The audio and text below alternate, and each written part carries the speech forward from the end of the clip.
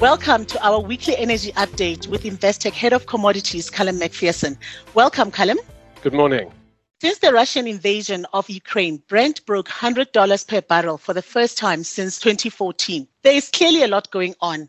But what are the key issues for the energy market where the conflict is concerned? The main short-term question is there going to be a supply disruption? There are also a lot of longer-term questions about the future of OPEC Plus and Saudi Arabia's ties to Russia if it's forced to choose between supporting US and Russia, and European energy policy, how to shift away from reliance on Russia. So there's a huge range of questions of that sort. But let's concentrate on the short-term one, as it's a bit simpler and it has a more direct impact on the pricing now. Now, over the weekend, of course, the situation has escalated further. And Russia has been targeting infrastructure. There was a gas pipeline hit and also an oil depot.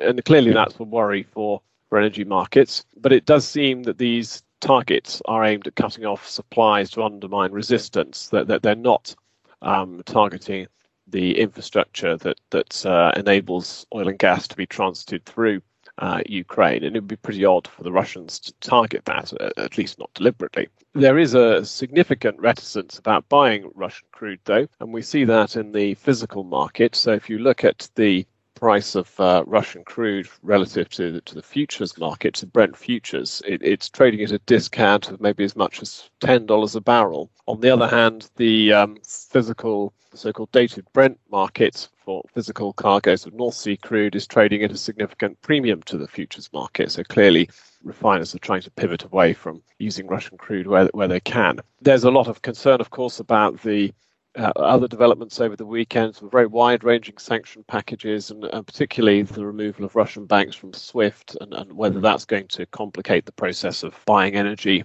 So additional risks there for the energy market. There's a possibility also that shipping may be targeted. Clearly Britain and the EU has already closed its airspace to Russian aircraft.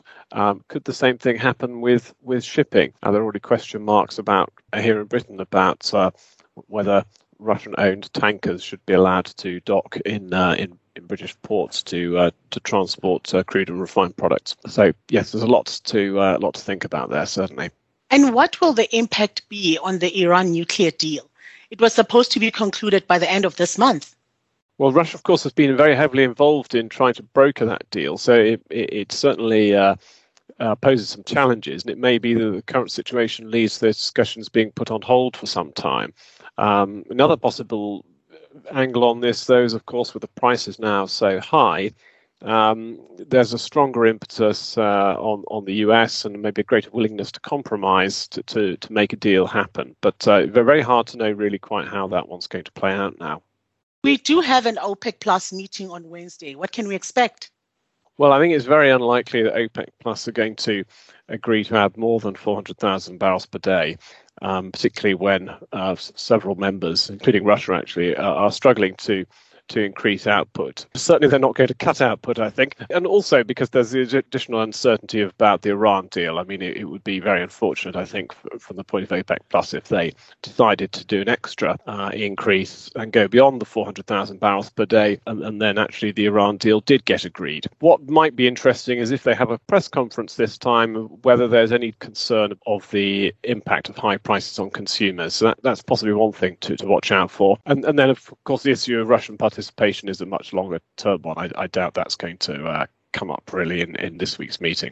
And finally, now that we have seen Brent over $100 per barrel, what is the outlook for prices? Well, as you said at the start, we're now back to 2014 levels. Brent traded over $100 per barrel for most of the 2011 to 2014 period. During that time, we often saw resistance around $120 per barrel, although the high of that period was around $128 per barrel. So when we start to look back at those historic ranges, clearly there's a lot of potential upside from where we are at the moment, which is sort of just over $100 per barrel. It's worth noting, something we've talked about a lot in these podcasts is that speculative long positions are relatively low. So there's plenty of scope for speculators to really get behind this move and to push the market higher. And I think perhaps once the OPEC meeting is out of the way, assuming they do stick to 400,000 barrels per day and don't say anything in the press conference about being worried about higher prices or anything to suggest that the Saudis might come in and start increasing output beyond their quota, then it's quite possible we could see prices escalate after that. I think the downside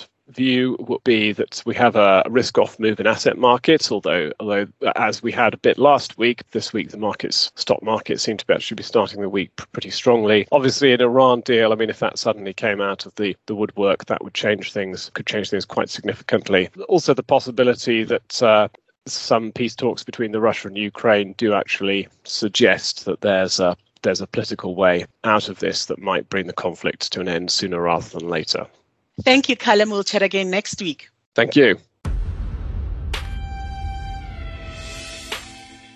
Thank you for tuning into Investec's weekly energy update with Callum McPherson. If you'd like to discuss any of the contents of the podcast, drop Callum an email on callum.mcpherson@investec.co.uk or visit investec.com/commodities. Until next time, thank you.